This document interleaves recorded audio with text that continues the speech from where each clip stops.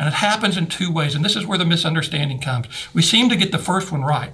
To fellowship, to have genuine fellowship, share in meeting the needs of the Lord's people.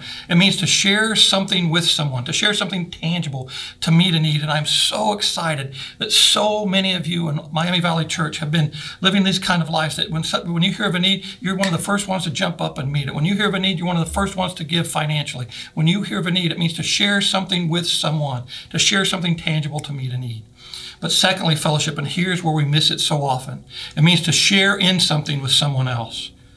The scripture says it this way: weep with those who weep and rejoice with those who rejoice. Let me get personal for a little bit. When's the last time one of your peers was promoted ahead of you and you applauded?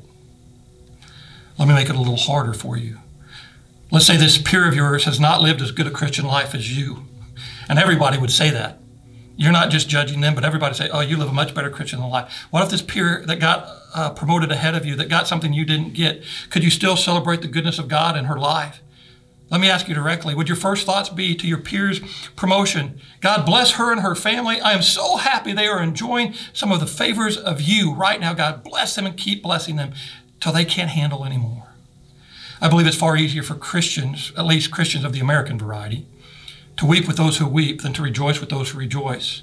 Somehow, even inside the church, envy and jealousy play too powerful a role in our minds when we see someone else being blessed by God and we think it should come to us. Brothers and sisters, comparison is a nasty game. Fellowship refuses comparison. Fellowship chooses compassion.